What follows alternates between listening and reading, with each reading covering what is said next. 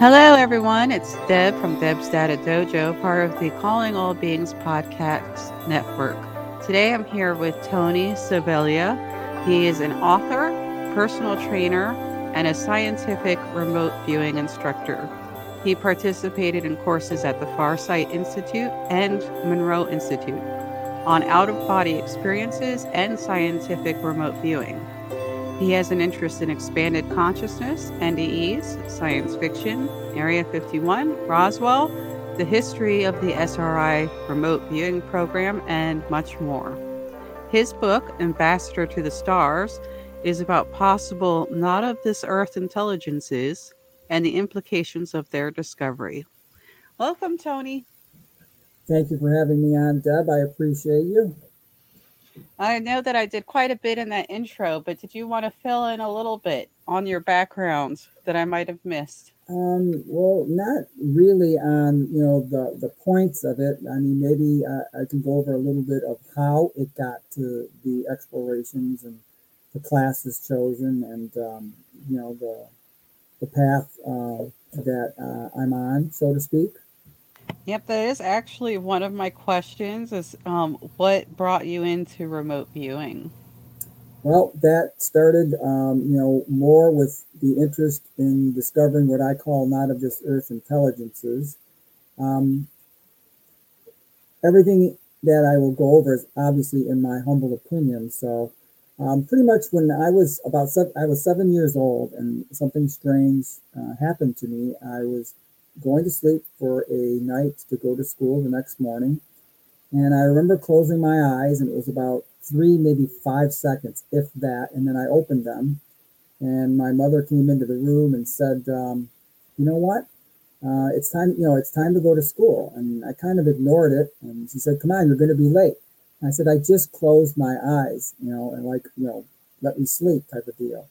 And she said, "No, you're gonna be late." And she said, "Crack the curtains." She cracked the curtains a bit, and I remember noticing it was definitely a bit different than what I thought it was just 5 seconds ago. And I thought to myself, "Well, how can that be?"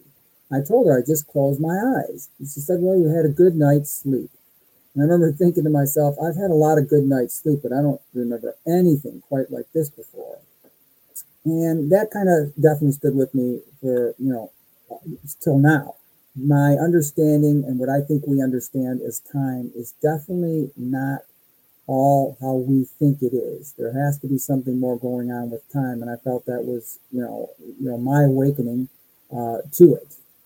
After that, the next thing that came along was something in junior high school. I had this independent reading class, Deb, and I chose the book to read and give a report to the instructor, the teacher. It was Chariots of the Gods by Eric von Daniken. And of course, a lot of your listeners and people who follow you know quite well about that book.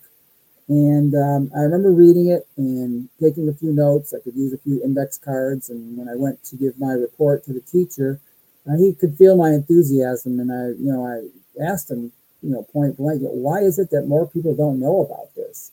And he really didn't give an answer that, he felt it was real or not real. And then I answered, asked a few more questions. And I remember not really using the index cards. And he kind of leaned towards me, and he was just, listening pretty intently. And um, I had all these thoughts about it. I thought, this is so important. The author is saying, this location, that location, all these archaeological finds and these geological locations, et cetera, et cetera.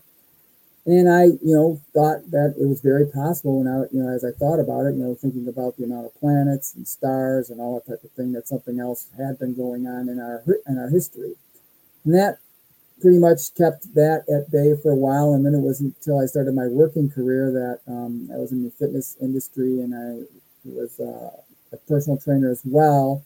And somebody gave me a gift, and it was the book Embraced by the Light by the author Betty Eadie. And I remember distinctly one particular chapter really clung to me. It was the chapter of, she said, many worlds, in which she had this near-death experience, and that a spirit guide of hers took her and whisked her away to some different worlds. And one of the particular worlds that she was at talked about how they traveled through different planets, and they introduced themselves and introduced different things, everything from structural build outs to agriculture, et cetera, et cetera. And then right away that, hit on my memory of the old Chariots of the God book. And I thought, well, there's a, correlation there because I never, forgot about reading that book. And then things went on, and next thing I knew is in the 90s, I always had an interest in some sci-fi, but the TV show on Fox, the network Alien Autopsy, Fact or Fiction, narrated by Jonathan Frakes of Star Trek, was on, and they showed it a few times. And I remember watching it and thinking to myself, well, I don't know if this autopsy is real or not, but I remember listening to witnesses and different people like Jesse Marcel Jr. and Frankie Rowe and Walter Haut, etc. And I felt they were all being quite sincere because I kind of pride myself on being able to see through people if they're actually, maybe exaggerating, lying, etc. And again, I don't know if the autopsy was real or not, but the people that were being interviewed were very authentic. And I will say I have researched this a little bit, and since it was put out, the TV show production or whatever, the people involved said that this itself was not, but it was based on one that they had seen that was. That's what oh, I recall them saying. I would agree with that. Yep, the Santilli footage and all that, I understand. Yep. And then I started getting interested in, reading about the Roswell incident because the autopsy was based on the Roswell incident and Jesse Marcel Jr. and the stuff he had seen that his father had brought home and how they tried to tear it and bend it and break it and drill through it and fire and it couldn't penetrate anything, etc.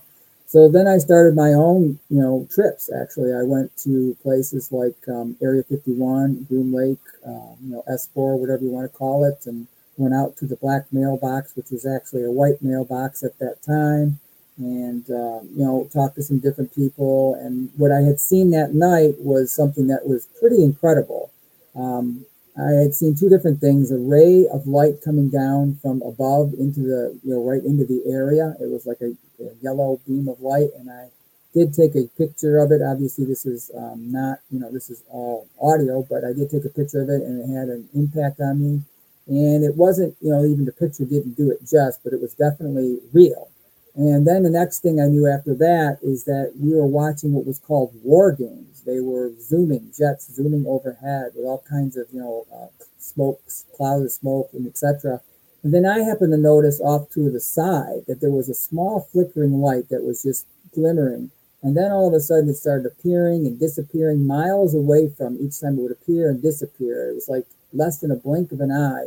And it was the same little light going back and forth. And my gut told me at that time, it looks like somebody's testing, a back engineered technology or something, that can do a bend space time type of thing going back and forth. And I remember it was moving so fast at some times that my eyes started watering, in conjunction with what was going on overhead. It was almost like the war games were like keeping people's attention because there were multiple jets flying around. And while they were testing this particular craft of whatever origin it was or back engineered, etc., is what I felt in my gut that it was. And from there, I had trips to, Sedona, Arizona, and worked with an Indian guide that had his own UFO experience that he was kind enough to share with me. And then I went out to Roswell, New Mexico in the summer of 2000, and I was fortunate enough to meet face-to-face at the Roswell Museum Mr. Walter Haut. Walter was the PIO, Public Information Officer, and he was the one that actually wrote up the article, The Roswell Army Airfield Captures a Flying Saucer on the Ranch in the Roswell region. And he always said he had seen the parts, from the craft, but he told me at the time he had also seen the bodies. And I'm like saying to myself, well, is he getting old and he's just making this story up for attention because he never had said this before? But he told me about it, and I felt he was sincere. And then years later, on his deathbed, he revealed, to the world that he had seen the bodies, and through his daughter also, some different things were written, and I Yeah, I believe she think that came out. he created an affidavit. Yeah, I, I believe that not only if I posted that for people before, but I will either have it on the UFO connector or already have. But yeah, he did a signed affidavit. right. Right. Yeah, I felt he was sincere when he was telling me about it because he knew I was very interested, and he could just tell by the questions and my interest in going through the museum and looking at different things and looking things up, etc., and the knowledge I had at the time. And I had talked to also some other people that were present at that time of the crash, alleged crash in 47, that have never been interviewed on TV or radio or anything like that. And they had a similar story. And it just seemed to all fit that something went on. And I was one of those people that I vested that thing so deeply. I mean, was it time travelers from our future? Was it extraterrestrials? Was it advanced technology from the German Nazi organizations from South America? Was it our past ancestors from Mars that sent out their subordinates, so to speak, to come here and collect things? And why did it crash? There's many different answers to that question. The only answer I could give, is that something probably, in my opinion, definitely happened, and obviously it was covered up. So, but that was what I really invested a lot of time in, is that incident. And then from there, read a lot more different books, went to many different UFO conferences, met many military people. I was fortunate enough to converse with Command Sergeant Robert O'Dean and Wendell Stevens, Lieutenant Colonel Wendell Stevens, and they spoke to me, off the record about some things that they felt what was going on. And, I was thankful for that. And I went probably to 15 to 20 conferences between the years 1996 and 2010 to listen to different people lecture, talk to everybody from scientists to UFO contactees to abductees alleged, military people, etc., etc. I did my own presentation with Jim Mars at one of them on some work I did with a remote viewing group. And that's, the remote viewing actually came into my life because at the time I had seen a documentary on the History Channel. And it was on the Nightline TV show first. And then after that, I saw the one on the History Channel. And then I went out to get James Schnabel's book. And like you said, a lot of your listeners are pretty familiar with it. The history it goes back to Stanford Research Institute, Hal Puthoff, Russell Targ.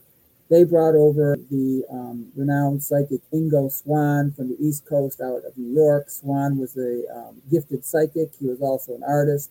He came out to the West Coast and worked at SRI with Puthoff and Targ and Charles Tart, a psychologist, I believe, and a couple other people. And they created this process that went from the subconscious mind to the conscious mind to pen to paper, and they produced psychic-like results, and they called this remote viewing.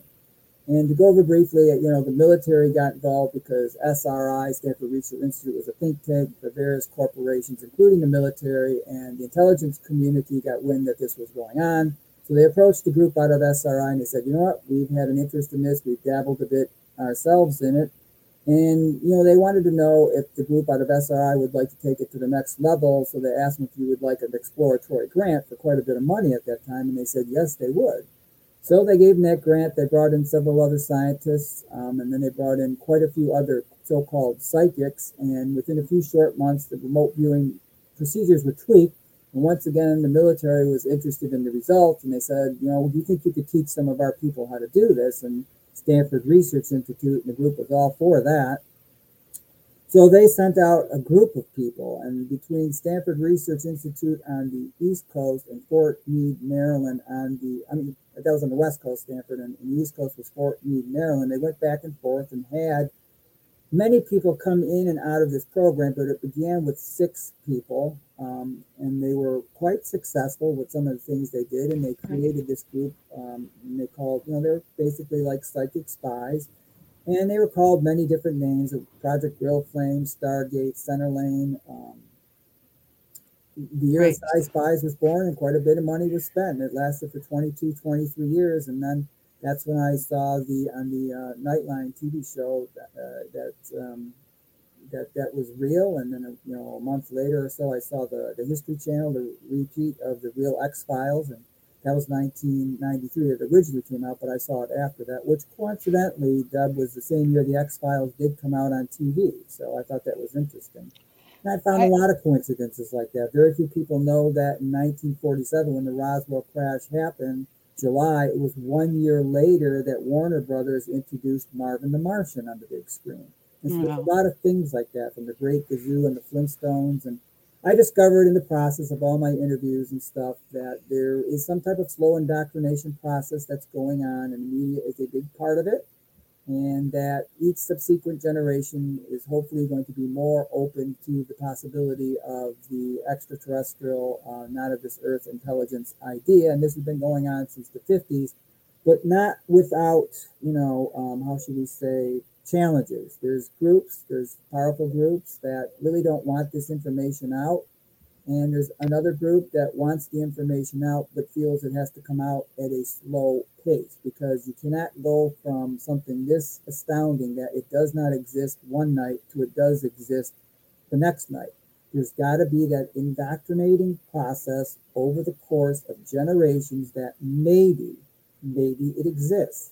And as time has gone on, from the 50 movies to the 60s, and everything from Twilight Zone to Outer Limits to Star Trek, and then into the 70s and Close Encounters and E.T. and Stargate and X-Files. I mean, you name it, it's all going on. The cartoons are all part of it. And of course, there's money involved with it as well. But, there is a process, I believe, in my humble opinion, that's unfolding as we are here now, all the way to the idea, from Project Blue Book to the UAPs that are going out. That was things released by the Navy that may or may not have been extraterrestrial. Even so, it still gets the populace, like I would say, like the autopsy video you talked about before. Even if that's not real, or if that's high tech, from one group not knowing what another group has, it's still an idea of UFOs. It still gets people to open up, and it's a safe way to do it.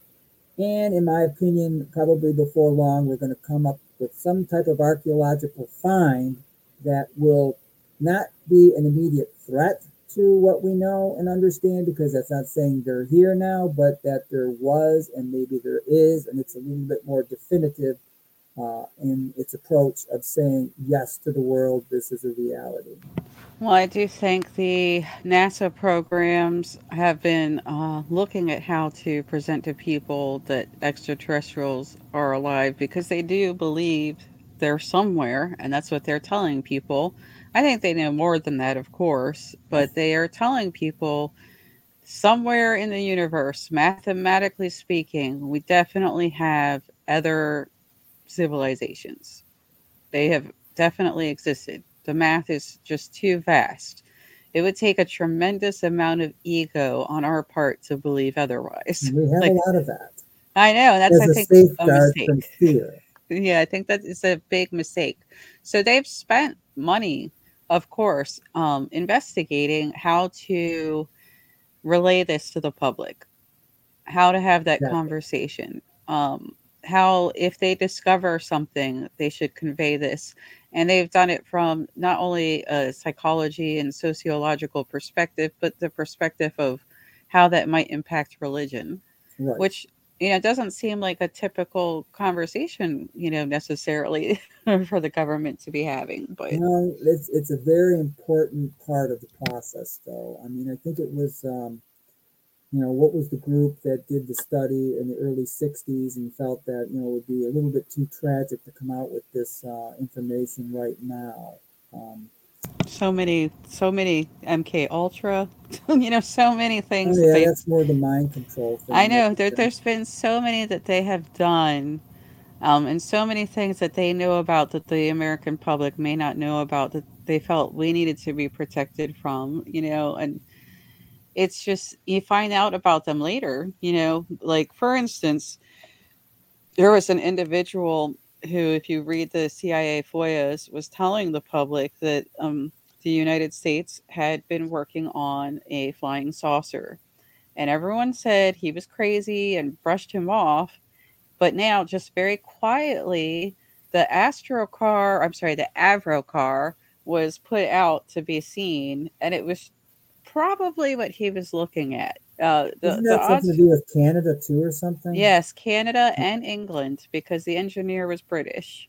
Yeah, And in the FOIAs, they call it the Canadian British American project, the U.S. project. right. Um, And that was what they were talking about. He saw them and he told people he saw them, and no one believed him. And then just very quietly, it was just released to the public, right? It just quietly said, "Oh yeah, by the way, we really were making flying saucers." And Right. if you go look at the National Archive videos, they have video of the Avrocar and another platform that they were building that, essentially was supposed to be like a flying saucer. It was bulky and it was not very graceful, but it was something that they were trying to make.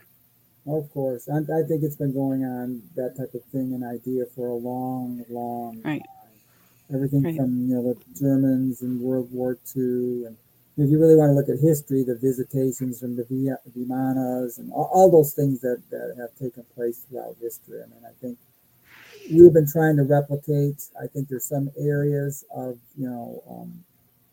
Earth, companies, corporations that have gone well beyond what we can even imagine in terms of some of their developments. We're not going to see that. And I'm very objective about this, Deb, too. I right. understand that there's a yin and yang to everything. I don't think you can give a society that has great potential, which I feel we do, the tools to inherently self destruct quicker.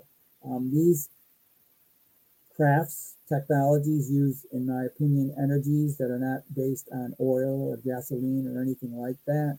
And we have rules and regulations for things like gun laws. And if these type of technologies got out that are way beyond anything that most can comprehend, and the danger, we don't have, I would say, the level of consciousness yet as a society to basically have this all around us. And I have said that before on different shows, and it kind of pains me to say it. But with said, I know we have the potential to further and evolve ourselves, and we will one day become what is called by some of the scientists a type 2 and hopefully a type 3 civilization, where we merge with other, type of galactic groups that are going back and forth and monitoring other worlds that are evolving at whatever pace they're at, if they don't self-destruct. And if they do, perhaps they are reseeded. I'm a firm believer in that we are part of a genetic project. And it doesn't mean, because we talked earlier, I think the essence of who and what we are is of a God source, and omnipresent, ever being energy. But the physicality of it, in what we call a third dimension, where we're at right now, has been engineered by potentially what we would call not of this earth, or I call not of this earth intelligences, also working with people from the past and the future. Yeah, so there's just a lot of possibilities about what could be going on. And unfortunately, I'm not sure when we'll get those answers. I do agree that everything is being disclosed in a slow manner for the sake of society. But I do think also we have to acknowledge just a numerous amount of witnesses and experiencers who have already seen and Oh have yeah. already stated or already claimed to have had these encounters. Just so many. And it was the Brookings Institute that I was referring to earlier in the 1960s, early 60s, that felt that something coming out too soon would affect, not only religion, but business, institutions, the way we think, our Mhm. egos, everything. So, it's got to take its course, and I agree with that. The beings that live 1,000 years or 5,000 years, that's not very long. But for us, that we live maybe 50, 100 years, that type of thing, it seems too long. So there's a happy medium there. But I think we've progressed. I mean, the old adage in the movie Men in Black, where Tommy Lee Jones and Will Smith are sitting on the bench, and Tommy Lee Jones says, 1,500 years ago, everybody knew the Earth was the center of the universe. 500 years ago, everybody knew the Earth was flat. And just 15 minutes ago, you knew you were alone on this planet. Imagine what you'll know tomorrow. And I think, it's come a long way, but it has a ways to go. But why not enjoy the ride along the way? And hopefully, as a civilization, we grow in consciousness and awareness and all of that type of idea. And in the meantime, there's always going to be pressure from others that don't want it that way. but that's the yin and yang. I've come to be very objective with it. And there's an old saying, I look at the book Conversations with God. You cannot even know or experience what you are in the absence of what you are not. So you have to ponder that type of a thought. And for any experience to be anything, there has to be a measuring stick, a comparison. So we have to have this rainbow. There has to be orange to appreciate blue, white to appreciate brown. All of it, up, down, left, right, what we call good, what we call evil.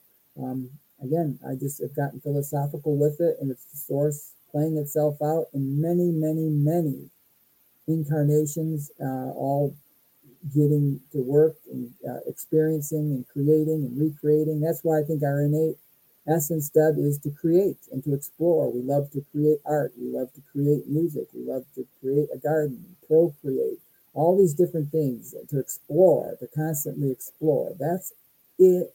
That's our innate essence, our energy, and that's because it's all connected to the divinity. I mentioned before, it's like a drop of blood. Well, 500 years ago, we couldn't really tell much from a drop of blood. It was red, it had oxygen, etc. But now we can unravel our whole DNA pretty much. There's an incredible amount of information that can be taken from it. Well, maybe in a relative sense, our essence, our soul is kind of like that drop of blood to the source, to the universe, to infinity. Okay. Well, there's a lot to digest there. Just a lot. So, Digestive enzymes might help. yeah. Papaya, So, bromelain, etc. right. So, what I'm going to do is I'm going to start going through some questions that I had for you because there's quite a number of them. And my first question has to do specifically with why it is you think people connect remote viewing to the UAP, possibly extraterrestrial topic, or, if you prefer interdimensional, whatever hypothesis you want. But why do you Yeah. think remote viewing and UAP end up in the same conversation so often, to the point where many of the major players in the topic are also remote viewers? Right. Good question. It's something I've participated in firsthand. The reason why I got involved, as I mentioned earlier to your listeners, in remote viewing is because of the idea of potential extraterrestrials, or what I call not of this earth intelligences, visiting Earth. It was that the TV shows that I'd seen, and then once I heard about the book by James Schnabel after he was on the History Channel, and then the History Channel talked about one of the viewers that were on there, the military used remote viewing, and they would come across, even in targets not related to anything looking for extraterrestrials, they would get these controlled lights, they'd call them UFOs, unidentified flying objects, coming in and out of their sessions by multiple viewers. And that then prompted me to go and look for Schnabel's book, but then I came across the book Cosmic Voyage, which Professor Courtney Brown out of the Farsight Institute teamed up with one of the ex-military remote viewers, and they used the tool of remote viewing to look specifically at the idea of UFOs and potentially extraterrestrials visiting Earth. And I read that book, and their conclusion was that not one group was coming here, but that several races have been coming here and for quite some time, and their agendas varied. And then from there, after reading that and taking up transcendental meditation from Maharishi Vedic schools, I went into learning remote viewing at the Farsight Institute. And I wanted to find out somehow, some way, I didn't know when, about the potential if I could sense anything with that. And I think what it is you develop a sixth sense. That's why I like teaching it. It gets people to open up to another aspect of their being. I think we all have this faculty. It's like a muscle group. You have to exercise it, in a somewhat regular basis to develop it. But that's why I think a lot of remote viewers have dabbled into the idea and area of extraterrestrials. I will say this, and the information is up at my website. I was handpicked to work with a group of roughly 10 or so trained remote viewers that were trained for at least 10 years. This was in the year 2011. I think 3 of them were also the ex-military remote viewers. We had a target. We didn't know what it was. We were blind to the target. And basically what it was artificiality on Mars, question mark. And there were pictures taken. It's all up at my website by a particular camera I think from the Jet Propulsion Laboratory that looked like, pyramidal structures and a water hose and things like that. Again, when I was part of this project, which I felt, glad and thankful that I was included in it, some of my work of that is there. I thought I was actually on the island of Hawaii because it was rocky terrain and there was water. But there's no question what we viewed, not knowing what the target was, we all got close to the same bits and pieces of information from the 2 or 3 targets that we had, A, B, and C, that somebody or someone is terraforming a part of Mars and there is some type of underground water system that is involved with it, some type of irrigation system that's being set up there. And again, we did this in 2011. Now, could that be in the future? I don't know, because the pictures, the images were taken, previously, by an actual physical camera, and there's actual physical pictures. None of us knew what the targets were, but we all came up with the same type of information, that there was some type of humans or humanoids working on a rocky terrain. Some of it is underground. It was very laborious, and that there was some type of an irrigated system that was being put in place. And what it turned out to be is those images from the particular camera from one of the crafts that were orbiting Mars. Now, if I So recall correctly, you said Dr. Brown did a presentation about this. yes, it's a Society of Scientific Exploration in Colorado. We did, Right, and I have that 13-minute video parts, the highlights, up at my website as well. right. So I actually ran into them separately. And if anyone takes a look, and I've mentioned this multiple times, they have quite the list of people in that society. Hal Puthoff, Yes, Ballet, people who were in NIDS, people who were in TTSA eventually, like a collection of people. who's who, right, type of Yeah, thing. it was quite an interesting group, and I feel like when I hear about the Invisible College, I think of them immediately. I feel like that's Right, who, back to Jay and Hynek, Alan Hynek. right, Yeah, and they're not actually all that invisible. They've just right, been, working amongst themselves, creating science related to what some people consider paranormal, right. or fringe, Yes, so that's where they've been. So yes, yep. not Hidden in only there plain sight, though, so to speak. I assure you I'm going to keep finding all the places that they've been because I keep finding some interesting I locations. got to give, your listeners this. I was very impressed with this website that you've put together, because if Mhm. anybody's do some extreme digging, it's been you, and you've got a lot of information and a lot of links there that have put so many things together. Mhm. Yes, and I will have a more thorough list soon. I'm reading John Alexander right now, so Colonel Alexander, yep. yep, it's given me a whole lot more information. Oh yeah, So that's what throws me on a whole another path of finding more information. But okay, so I wanted to get back to your experiences with remote viewing. So when you joined the courses, not only did you do remote viewing, but you did out of body. And I guess one of my first questions related to that is a very basic question. And I have asked this of someone before, but not in the dojo. Can you please explain the difference between meditation, trance, out of body, and remote viewing? it may be all part of the tomato type of thing. All roads lead to, the same type of um, goal. Um, I'm not sure. The end game is probably the main thing, and it's probably similar. Meditation, I think, is a deeper relax. This is my humble opinion, and I've trained in all 3 of them. Using transcendental meditation for many years and still do it every day.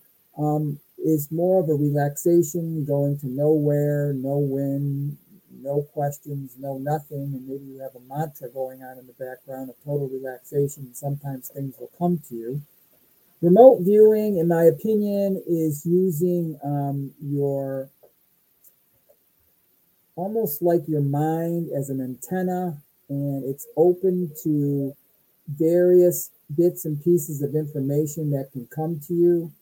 We always know what the targets are beforehand. It's just a matter of quieting your conscious mind and allowing your subconscious mind the ability to bring the information in, and then you're going to filter it with your conscious mind, and you take the pen and put it onto the paper, and there's ways to put it on the paper correctly, deducting for labels and guessing.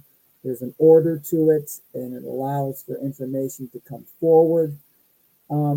The Monroe Institute and the out-of-body experience, and I'll go over this briefly because I think people sometimes need a little bit of explanation with this. What they use is sound, and you wear these headphones and you have two different noises going on simultaneously, something that the conscious mind can hear that's between 5 and 20,000 hertz, and something that only the subconscious mind can hear that's between 1,000 and 1,500 hertz.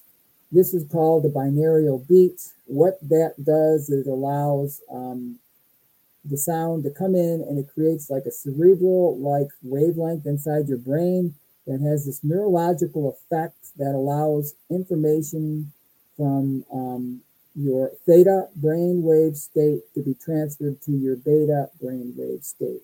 Now, the brainwave states, you've got your delta, which you're asleep below 4 hertz. Then you have your theta, which is also called your hypnagogic state, which is between 4 and 7 hertz. That's just before you fall asleep and just before you wake up. It's the most open you're going to be as far as research is concerned in terms of bringing in information from maybe another realm or astral plane or dimension. It's there, but it's not there. It's really brief. Then you have your alpha brainwave state between 8 and 13 hertz, which is your daydreaming state. And then you have between 14 and 32 hertz, your beta brainwave state, which is your waking, thinking, conscious mind state. Those binaural beats, again, create that cerebral wavelength that creates that neurological effect that allows information from the theta brainwave state to be transferred to the beta brainwave state. And then as that happens, you bring back the memories or the ideas, you write them down. Both the Monroe Institute and the Farsight Institute concentrate on bringing information from your 5 senses, taste, sight, touch, sound, and smell, and recording them onto paper after like your sessions or during your sessions. And obviously this opens up that 6th sense as well. So the out-of-body experience is almost more like a part of you is going outward as opposed to remote viewing where you're like more like an antenna in my humble opinion, bringing it inward. So some people call this the astral projection where they see their body sometimes. I've had out-of-body experiences. I've had it also, honestly, Deb, where there may be some astral projection where you can see some things around you and you know it's like almost like your physical body's there, but it's not your physical body. But my largest out-of-body experiences are like when you're on one of those little playground tilt-a-whirls where it swirls around and around. It's like inside of my head is how I would explain it. And then you just shoot up and you are moving so fast, but you're not moving anywhere, how should we say, spatially speaking. You're just moving into another frequency of existence, like a radio dial that's much, much higher. And in my opinion, I have shut myself down. I'm not talking about astral projection, but I've shut myself down out of the safety reasons because the body and the mind and the heart, it just can't take that type of frequency. So it's kind of like you've got to shut down and basically fall asleep as a safety mechanism, kind of like a trade-off where you would go out and about in that aspect of your existence, which might be our essence that we talked about before, the relative speaking, the drop of blood. Now we know a lot about it. This aspect of us might be like that when and if we get to the level of awareness and consciousness where we can kind of trace this back and ultimately find out we are all of one universal creative source energy, and this aspect can work as a network with other groups that are more like this awareness, and then the groups just get bigger and bigger till it's just one. Wow. So I wanted to jump back a little bit when you mentioned the beats, the Binaural beats and things. yeah. So sometimes when I meditate, I find that there is only one or two tracks that gets me to a deeper place. Um, and I feel like I want that when I'm doing it. So I seek those tracks out.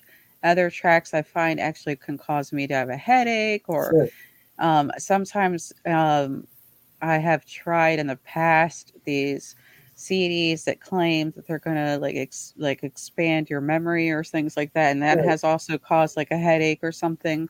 Sure. Is there something that you recommend? people like a link or I do think the Monroe Institute has certain CDs that are based on different frequencies. You know what, Deb? I've also been in the fitness industry for a long time, and Mhm. what works for one person might not work for another. And I've also been in the nutrition industry for quite some time. What works for one person might not work for another. And I've also found this as I teach remote viewing. I don't do any teaching with out of body experience, even though I have experience with the classes, the tapes, 2 week long sessions at the Monroe Institute myself in Faber, Virginia. You know, really super place to learn more about yourself and your highest state of being. But you know, with remote viewing, it's like anything else. Like I just talked about nutrition and training. There's some things and methods and parts of it that work for some people and they don't work for another. So I think it's a lot of self-discovery. Just like we're all unique in our genetic makeup, you know, what works, you know, what will work, nutrition, training, out of body experience, you know, keep notes, keep a notebook, keep the time of the day, you know, what time of the day might be best, even, you know, moon levels or, you know, what's showing up, all those different things, how much you eat, you know, how soon after or how soon before. There's a lot of variables that, you know, and sometimes you just connect. You know, sometimes it's just you plain old connect, and it's your higher state of self that wants to do it.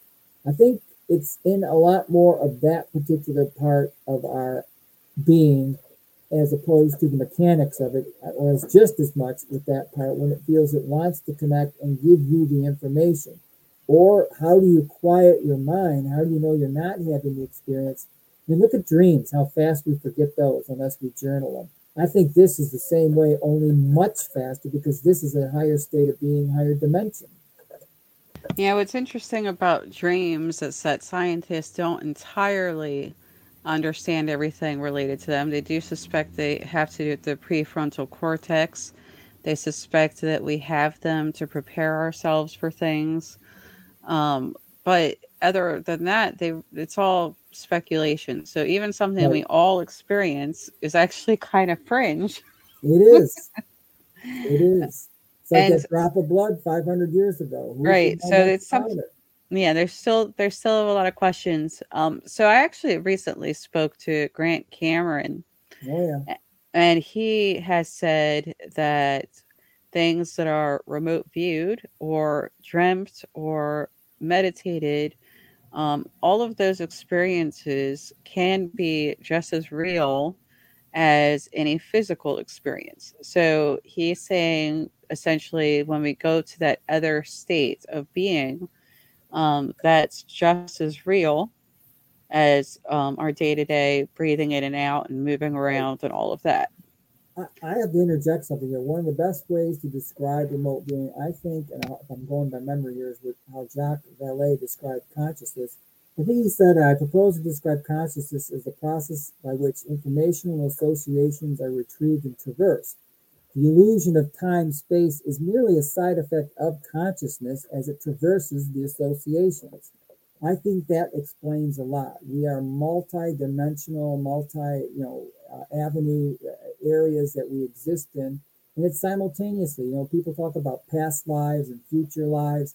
In my opinion, as I've gotten into the learning of remote viewing and the learning of the out-of-body experience, I think they're simultaneous existences. But in this plane of existence that we call the third dimension, it happens to be measured linear. But I think these things are always going on in the ever present moment of what we call now. And that's how time travel is accessed, or how remote viewing can be accessed by our consciousness. I'm not talking about technologically speaking time travel or portal speaking. I'm talking about as we evolve consciously and remember and become more aware of who and what we are, that is how we can perhaps do it. Yeah, there's I been think they some say time is the fourth dimension. That's something that's kind of been adhered to for a long time, pun intended. right. So I've had some other people say similar things that everything is existing right here, right now, in the same place.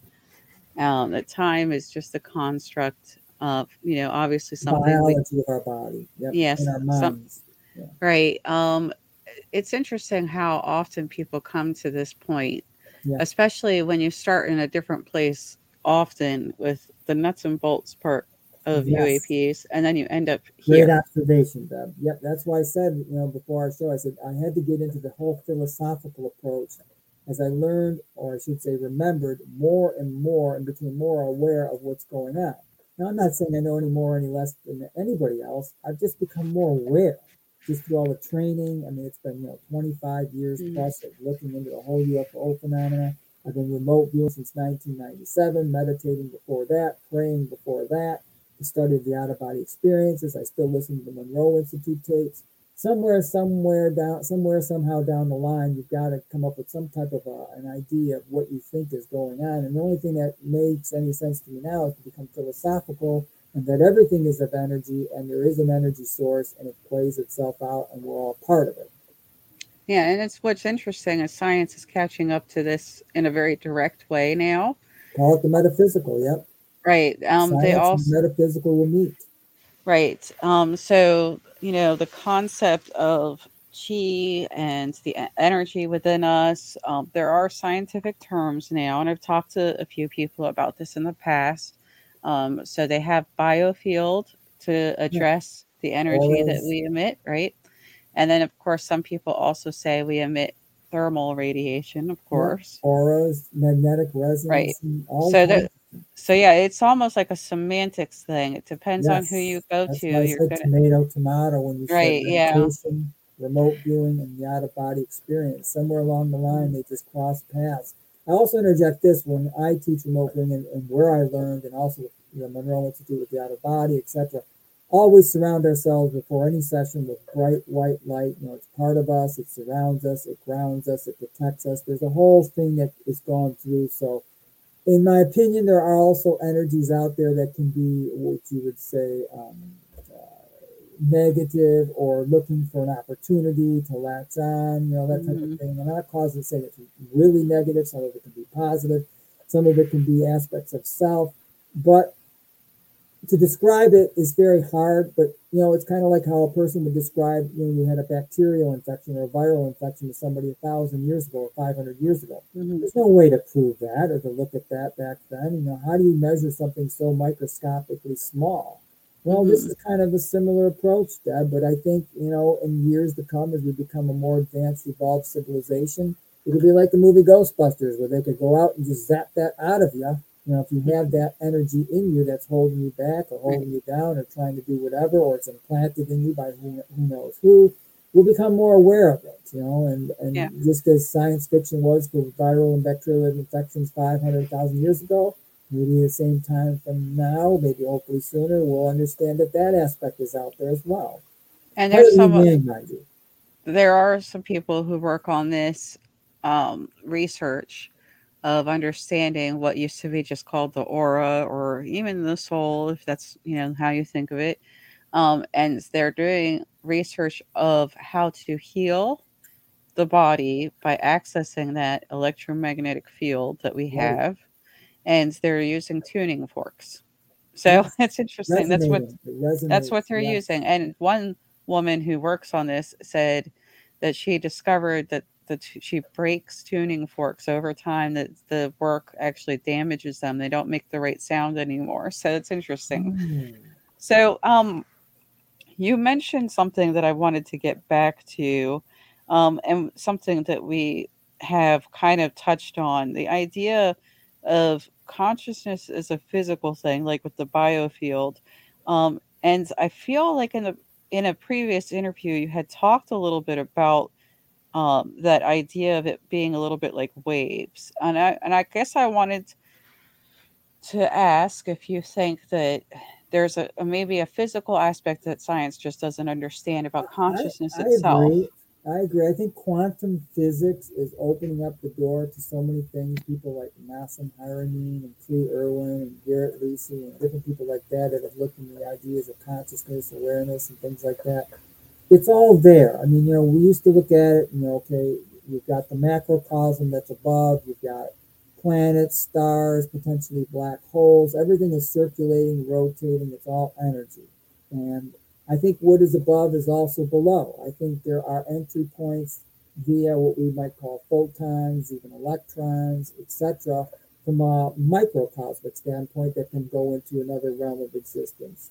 The frequency aspect, and it's all energy. I mean, it's molecules that are atoms put together, and atoms are put together by electrons, and the centers are protons and neutrons, and in there's quarks and gluons and plasma, and then waves, and maybe it goes into something called E8, where it goes into into another dimension, so to speak, like one pyramid tip on top of another pyramid tip.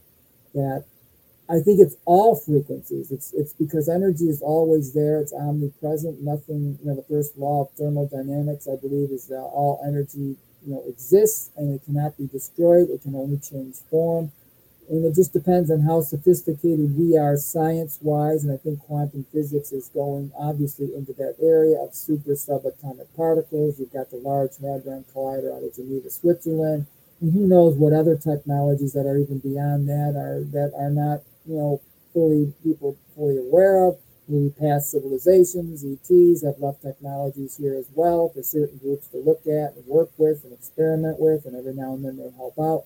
So it's all energy and frequency. I think consciousness is more like what Jacques Vallée said, like I mentioned earlier. He proposed to describe consciousness as the process by which informational associations are retrieved and traversed, and the illusion of time, space, and merely side effects of consciousness as it traverses the associations, which is energy waves.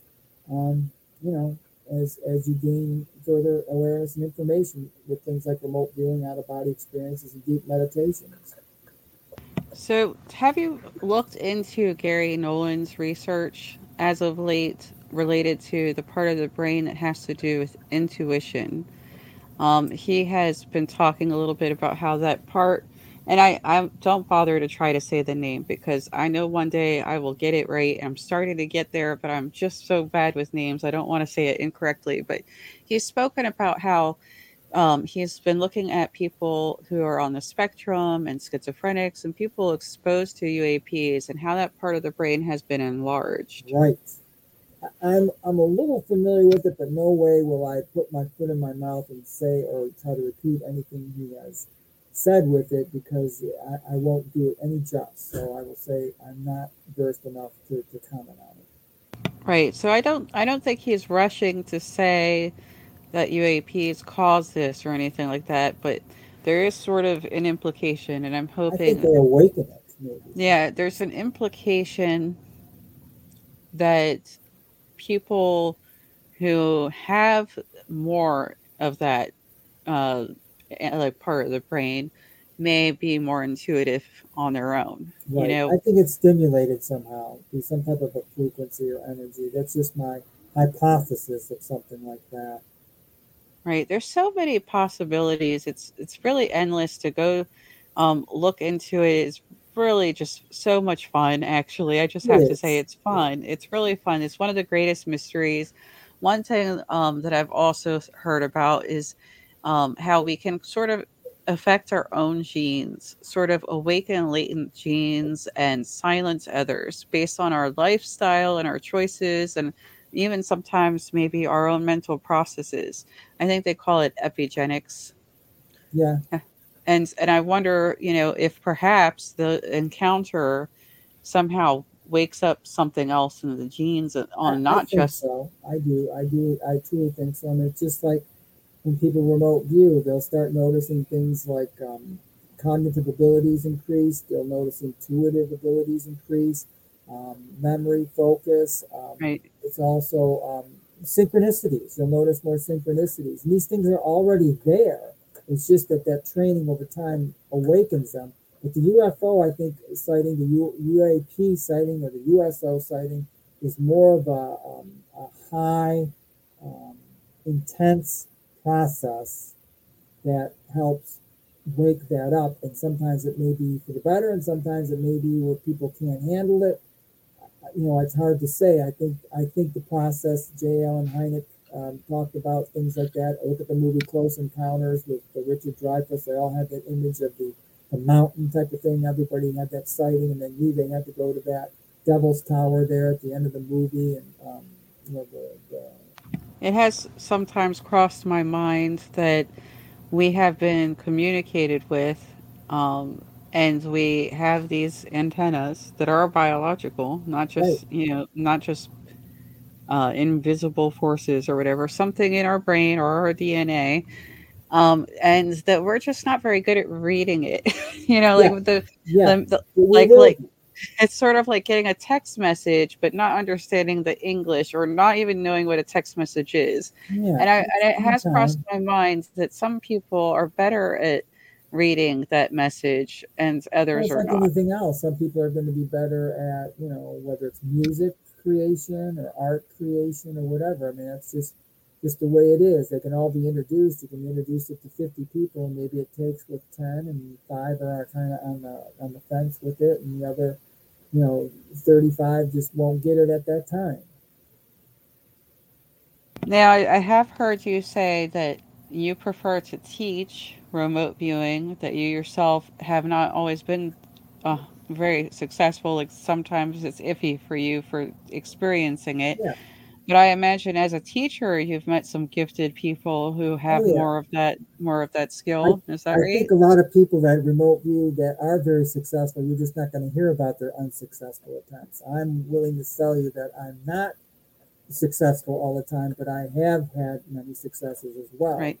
So, I've worked with a lot of them. I've come across a lot. Some people are more gifted than others. Some people definitely want to put more time Hmm. into it than others. Some people will give up quickly if they don't get results because they're so, fearful of failure or ego driven type of thing. It depends on why they're doing it. I just think it's more of an exercise to develop your innate abilities, and remote viewing is itself in doing the targets is really the game, the play while you develop your extrasensory perception abilities. It's kind of like exercise. Not everybody's going to develop, a sculpted physique, but Hmm. everybody can develop better cardiovascular, heart strength. Everybody can develop better coordination, balance, all those type of things that go with an exercise program as long as it's not overdone. Right.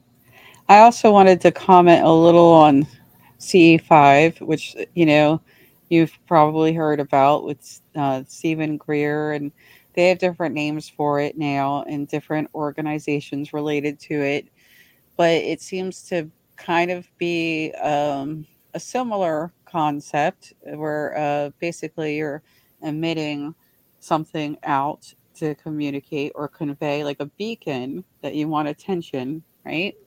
From essentially they're saying from extraterrestrials. I hate to limit like that. Let's just say non-human intelligence, right? That's why I called it not of this earth intelligences, and that's this earth. It could be past or future. Right. So they're attempting to communicate. So I guess my thought and complaint about that is that when people talk about CE5, they always talk about intention. And you mentioned you use a white light to protect from negativity. But I can say from my experience that I have gone into a meditation full of spit and vinegar and had no problem. Like, I feel like I want to let people know that it's not always about being calm. You can still have this interaction with whatever this is.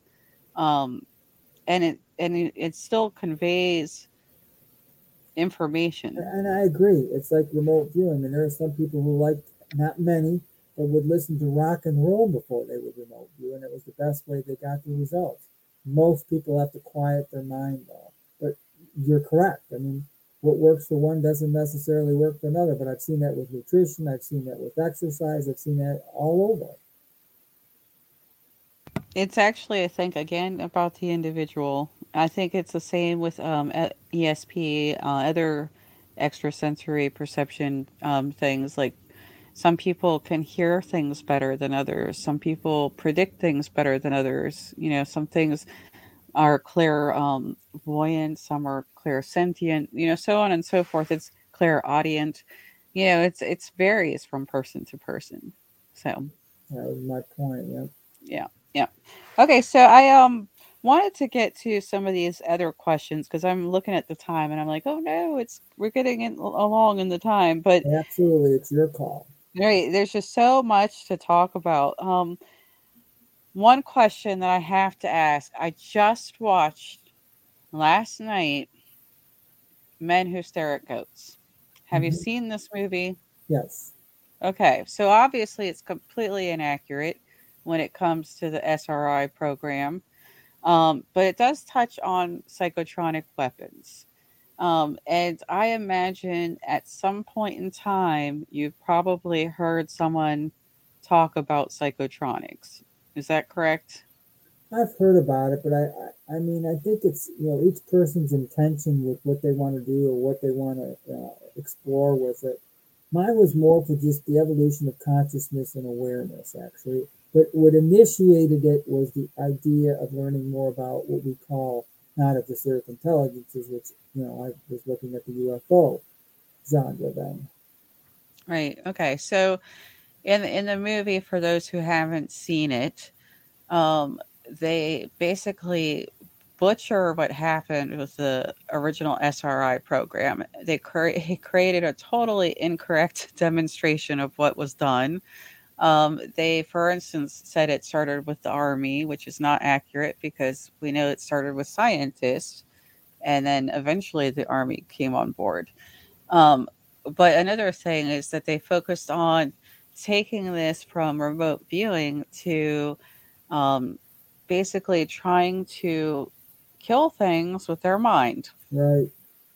So I hadn't heard about remote viewers being asked to do anything like that. I feel like it's not the same. However, I guess I just thought I'd mention it because it is a concern to people. We knew that Russia was working on this, China had some people working on this. And even in the movie, they said, we have to do it now because they think we're doing it and we weren't. So Right. now we have to, and it goes back and forth. So, it's just it is an issue.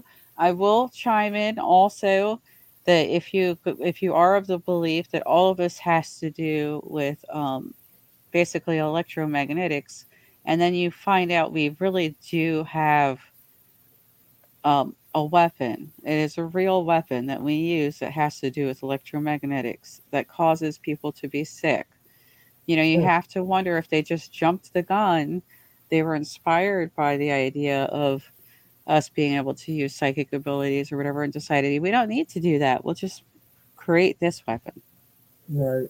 Well, it wouldn't surprise me. I don't think it's part of any of the main areas like at Stanford or the areas that really studied this out at Fort Meade, Maryland. I think there maybe rogue groups, like with any technology, that they get out there and put some money into it, and find some backers, and they'll try to produce something like that. I don't think it was part of any mainstream areas. You've seen the Real X Files probably on the initial remote viewing release. Russell Tard, he talks about it. There's a link from my website there with how all of it got started.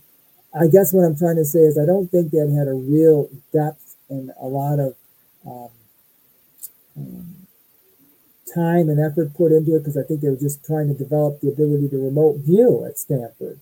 They didn't all of a sudden make weapons. I mean, they didn't even know if it worked. I mean, they had to go through many years and different processes and different people to get it to work fairly well just to remote view. Maybe afterwards or somewhat a little bit later simultaneously, other rogue groups were getting involved with it. I wouldn't put it past that type of idea, but I'm not versed in it. I really don't feel I want to be versed in it. I just am here more to develop in my own state of being in this third dimension awareness and understand that. And if people want to look at remote viewing to use it as a tool that can help them become more proficient in their life with innate abilities and sixth senses, gut feelings, noticing more synchronicity, and just that type of thing. So I think what I'm going to do in the last few minutes that we have is get to some of the questions that were messaged to me. Sure. So one of the questions was if you can say something about something called analytical overlay. I've heard of it. I can't, I'm not versed enough on it to talk about it. And what I talk about with it might not even be corresponding to what the answer they're looking for. So I don't know. I would say no on that. I'm not sure. Okay. Yeah, I don't know what that is, to be honest. So I probably should research that. I'll add that to my list. The next one is How do you stop a mind from trying to manufacture ideas that they favor? I wish I had an example for that. The manufacturer ideas that they favor. I would say not to think about it, and it's going to be a psychological thing. Just put a block around it. Just sit there and put whatever it is that you think you're trying to produce, and put it in a box, and put white light around it, and it's just going to stay there until it dissipates, and it will dissipate. You have to believe you can do it. You need to attempt to do it, and the action will follow the thought. It's been done before, and that's the way I would look at something like that. There's got to be an essence that this person believes in, if they're listening, that they are part of, and put some of that essence, make a box out of it, and put that thought in it, and just keep it there. And always surround yourself with the correct energy. Remember, Okay. The next one is, can you give some examples of what the protocols and phases of remote viewing are? actually, that's up on my website. You can go to the video. It's a 7-minute long video. It goes over sketching ideograms, which is the first part of learning remote viewing. That's in phase one. And then you've got your probing of the ideogram after that to come up with descriptors. And then you've got your your sensory perceptors after that, which is phase two. Sketching is phase three, the sketch of what your target is. You go deeper into phase four, you've got a matrix where you go across from left to right, different things from senses and magnitudes to how you feel, to physicals, to subspace aspects, to concepts, etc. And then the last phase is where you either just sketch it out or make a relation part of it work, or a map. The first three phases in remote viewing, you actually find out what the target is. And as you go into phase four and phase five, you find out more about the whys, the wheres, the whens, and go into a little bit more deeper detail of what it is as well. Um, the This is next, scientific remote viewing. But okay, well, the next question is, what is the science behind remote viewing? Which just seems pretty broad, but I think we've addressed a little bit that there might be something physical, but I don't know how else to the address that. science behind it is the protocols and phases that you do with scientific remote viewing is they keep the conscious mind occupied. That's the main reason why they're there, while information comes through into the subconscious mind to the pen and onto the paper. It's a process. There's ways to, they're called deductions, to take out anything that you're guessing, that you're trying to put a label to, because the conscious mind, the ego, is always filtering every bit of data. It's just, you just have to quiet your mind, and it's been set up through Stanford Research Institute, and there are many aspects and different types of remote viewing. Scientific remote viewing is just one of them. There's controlled remote viewing. There's, you know, um, all kinds of different types of things, and they're all based, okay, on the original program that came out of Stanford Research Institute back in the 70s.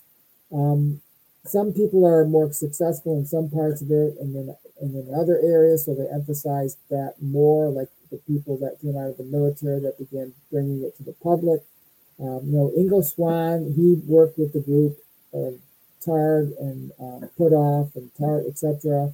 initially, and then they taught the military, and then the military brought it out to the civilians. So there I is have, science behind it.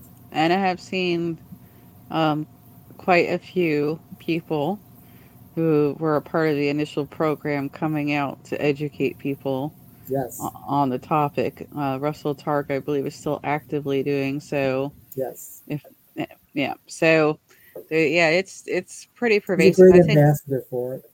yeah, I think it makes some people a little unsettled thinking about that many people being able to do this. But I think one message I've often heard is that everyone can do this. Yeah, I think eventually, I mean, Deb, as we proceed further, and hopefully we become what's called a type 2 civilization, part of that process, and this is scary to some people, but it's an evolutionary process, is the ability to communicate.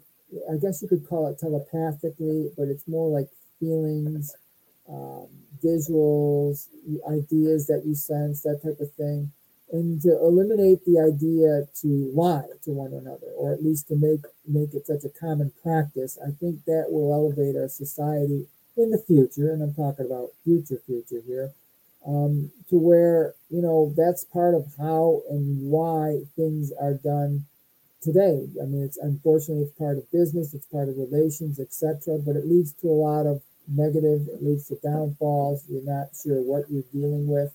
But with said, I think we still, objectively speaking, have to grow consciously even before we get to that part. And once we grow consciously and realize, hopefully, we're all in this together, we'll start being able to open up, and the training will be there, just like we're training people to use five senses. This will be training people to use a sixth sense. And I think it's innate. It's inevitable that we get there. And we probably already were there in the past.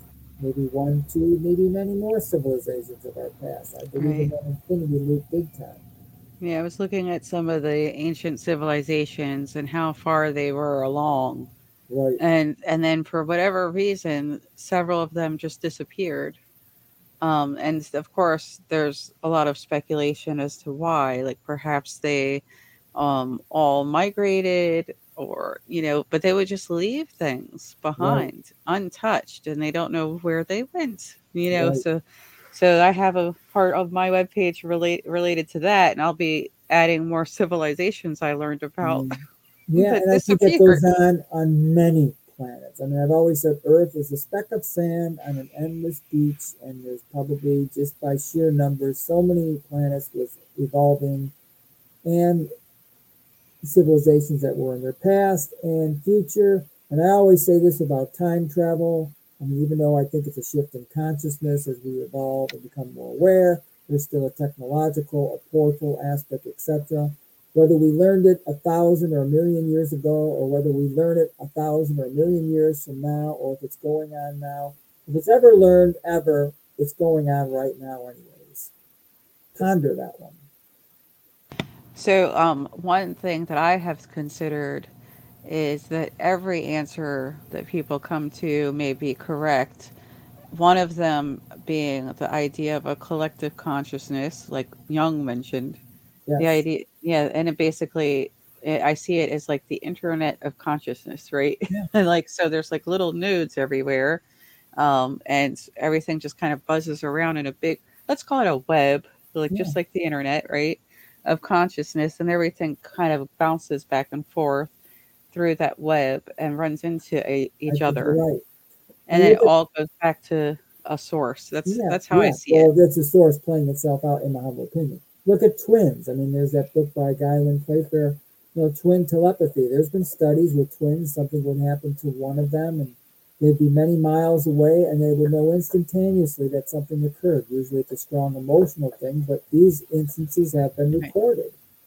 Right. And another one that I think could be correct is the simulation theory, but I think it's more like we're biological avatars and our consciousness is our real selves, Yes. and it comes in and out, just like when Yeah. you switch a character in a video game. Yeah. Once one character is done and you're done with that game, you Oh go yeah, out. yeah, absolutely. It's an energy. That's why I said our progenitors might be beings from higher realms and frequencies, and maybe star travelers, etc. And that the essence of us, is part of the source, but the biological aspect is, interchangeable. It's kind of like our essence might be thumb drives to really advanced beings. We could just take our soul essence and put it into another container, if you want to call it that, or into another hard drive. And then all of a sudden you've got past, it's reincarnation thoughts of things that you might have had in a previous life. Even though I do think it's all going on ultimately simultaneously, that energy is always a part of a source that's always has been, is, and will be. It takes our mind, we can't comprehend it, in my opinion. We always got to say something's got to start here and end there. That's because we think linear, but I don't think in the end it's a linear aspect of source. It just is. Right. So again, I think there's so many things that could be accurate. I have yet to find one hypothesis that I absolutely disagree with. Hmm. Believe it or not. There's some I believe less, but like so far I have had to stay open-minded because you can't, we don't know. We Yeah, can't if you're rule not everything out. open-minded doing what you're doing, you're not going to be doing what you're doing too much longer. But I have a sneaking suspicion you're very open-minded and you put a lot of information out there, which again, I commend. Your site has got Oh, thank you. incredible amounts of stuff. But yeah, I mean, your approach is very well. I mean, it's good. It's Right. open-minded, and yet you're not falling in it and believing everything. Well, that's part of it. I think I don't get stuck in the rabbit holes too long. Yeah. Oh I yeah. get, for instance, I did some work on metamaterials, and I'm like, okay, I'm moving on to something else now. Like Yeah. I did it for like a solid couple days, and then I'm like, well, I'm moving on. But Right. AI I technologies can be mind-boggling. Again, that's why yeah, I get back to the philosophical aspect of it. That's right, all fine and dandy, but essence is what you're part of, and that's just part of the process and the technologies that go on with any advancing civilization. So, right, yeah, you and got to be the rabbit hole. If you think about it, go into it too much, or get into it so deep, and you're going to be paranoid and all those other things. And, there's obviously that part of it as well. But in the end, it's what you want to get out of it. I mean, you well, want to, people have said things like, "Oh, people are listening to you from the government and things like that," and I'm like, "Well, good, because they're human too, and they need right. to learn." Yeah. Or Like remember, exactly. or Yep. they probably have some of the same thoughts that we're having. So, like Absolutely. Absolutely. so I'm not worried about that. I'm not worried about some of the things other people worry about. And everyone's always saying, "Oh, so and so's a psyop and Yeah. so's this." And I'm just like, There's different jobs, and you got to have the yin and yang for anything to be anything. right. You got to have Oh, all these rainbow effects, and I'm yeah, not saying good or bad. I'm just objective about it. They're doing their jobs, and you're doing your job, and but everybody hopefully understands there's a much, much, much bigger picture. And even if there's conglomerates and corporations that are, in the process of doing what they're doing, they're still part of a bigger picture, much, much bigger picture. right. And one day I think we'll all understand that picture a little better. I think Right? Exactly. possibly sooner rather than later is what a lot of experiencers are sensing. Yeah. Um, Yep. Or the cycle will start again. right. I've heard that term before from some people. It's interesting how often people are saying the same things. Right. And apparently the Mayans believed strongly in the cycle of Right. time. Right. And I think it's all cyclical. All energy is cyclical. I mean, everything is cyclical that we do here. We have seasons to grow things. We have students that need off seasons. You have athletes that need off seasons. From work, you need vacations. From studying, you need breaks. Everything is really cyclical when it comes to energy. Two steps forward, one step back. Think of that infinity loop. right. And frankly, I would like humans to have a positive reset when it comes to the path we're going on now. I'm not entirely pleased. I don't want us to have another catastrophe. Absolutely do not. I think we need to go into a positive direction personally, but we shall see. Absolutely. So, I have one final question. Well, actually, technically two, but the last one will, be the one that makes a lot of sense for everybody. Is going to be where everyone can find you. But before we get to that one, this is the question I have, and it's, Sure. have you ever remote viewed non-human intelligence? Yes, I believe I have. It was a project. I have it up at my website. I think it was called Project. It's called Project Redgate. And this was a direct, again, structured situation. We're organized by remote viewing people, and several remote viewers were part of it. It was about the late 1950s and early 1960s potential UFO sightings, abductions, contact situations, and it was in Montana, in a small town, Montana, Deer Lodge, Montana. And I write about it in my book. I don't have the Mars project in my book, but I do have the Deer Lodge project in my book. And yes, one time I sketched out what was a being, and it was next to a circular object that had lines in it, and I described it consciously as a pizza, and it was an Oriental delivery man or a kid actually delivering a pizza. But in reality, it was a contact of a UFO. Someone brought aboard a UFO with a quote unquote the old gray alien. So is that what that looked like? It looked like a gray. yeah. Okay. But I didn't know, again, blind to the target, double blind. Even the monitors that we had for that particular project didn't even know what the targets were. Okay. So, Okay. It's so I funny have, to clarify, for you, the sense of it was as if they were delivering pizza. yeah, my conscious mind was filtering it as somebody just delivering to a house a meal, a pizza meal. That's what I guessed out of it because I Now, didn't know because what other people were getting. I didn't see anybody else's sessions, for that particular target. And the conscious mind has to make some kind of sense out of it. It will every single time. It will try to put something in its own understanding, and you have to write that down. So, it's interesting though, because so many people talk about what these entities may be doing when they're abducting people, and a right. lot of people go to where they're a resource that they're interested in. Yeah, I mean, it could be a genetic resource. It could be a lot of things. If you're asking me what was the personality like of, it was just bland. I mean, just like a job and just doing it type of thing. Right. It's just Yeah. just doing it. You don't hear a lot about people who work with cattle feeling uh, terribly emotional each time that they do something to cattle, because I Right. think there has to be a detachment. So that's a whole nother conversation for another It is. time. Yeah. So I wanted to ask you if you could answer the last question. Sure. Let people know if they can, where is it that they can find you? Right. And I appreciate that, Deb. Again, thank you for having me on your show. I have a great respect for everything you're doing here.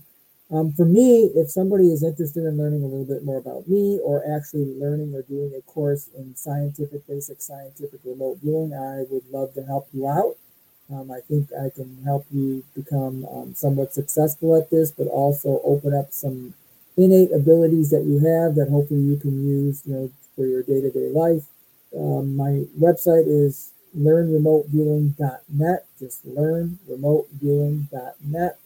And there you can find more information. My book is also there as well. I think it's a really good book that beginners that can look at it and understand the idea of not of this earth intelligence from a variety of different angles, meaning from remote viewing, from the out of body experience, the Hollywood stories, all the contactees and abductees I talked to, the many scientists I talked to, many interviews are in there, military people, science, astronomy, the macrocosm, the microcosm, all those things, are covered on a surface level. None of it is too deep, although, and there's also the Hollywood aspect, short stories of some of the more, you know, um, interesting messages that might be trying to be gotten across by various people and producers, etc. So it's all in there from a variety of different angles. It's not the type of book you got to read from the first page to the last page. You can skip pages, you can skip chapters and go back and forth if you have something. And everything from unidentified submerged objects was a great influencer of me. I felt definitely there was something going on in the air. But when I learned more about the oceans and things like that, it took me out of that religious idea because a lot of that is, oh, they're demonic and they're this and they're that. Well, what are they doing in our oceans and places in our oceans? I mean, what the heck with demons? Do you have any interest in that? So you got to get kind of logical with this type of stuff too. It doesn't mean there's not negative and positive entities out there, but I don't want to put it in a mythological standpoint. But it's there, and it doesn't mean there's not negative, and it doesn't mean there's good and positive out there. It's just putting it more in a pretense to where a person can look at it without a lot of judgment and get information. Right. It's worth noting that we talk about good and bad quite often as humans, but when we look at other species, for instance, the eagle that goes to eat a mouse, or Yeah, a lion that kills a cub because they are trying to take over the pride, They don't think of themselves as evil, you No, know? yeah, you're right about that. I mean, there's a lot to the human psyche that probably creates some collateral damage in the process of this whole thing going on. I mean, I don't know. It's there's the old divide and conquer adage, and that part of that good and evil is part of it. But I know it's there, but I still think innately we're all part of a source that's playing itself out. And if you don't have the tool of what we call negative, you wouldn't even know what positive was. Right. Well, thank you again for coming today to talk to me. I hope everyone goes to your webpage and they take advantage of all the information you've put out there. And again, And they can thank you ask so much. questions too. I have a contact page as Great. well. If you have some questions, any questions about remote viewing, if you want, Mhm. just if you're hesitant and you have questions about perhaps why you've always maybe thought about doing it, some of your listeners, just ask me the questions and I'll try to be as honest and forward as possible with it. And we'll take it from there. Okay. Well, thank you again. And I hope that you're going to have a wonderful night. Thank you, Hope. And for everyone who's been listening, this is Deb's Data Dojo, part of the Calling All Beings podcast network. I can be found on LinkedIn, Twitter, Facebook, Instagram. Reach out if you want to talk. Take care, everybody.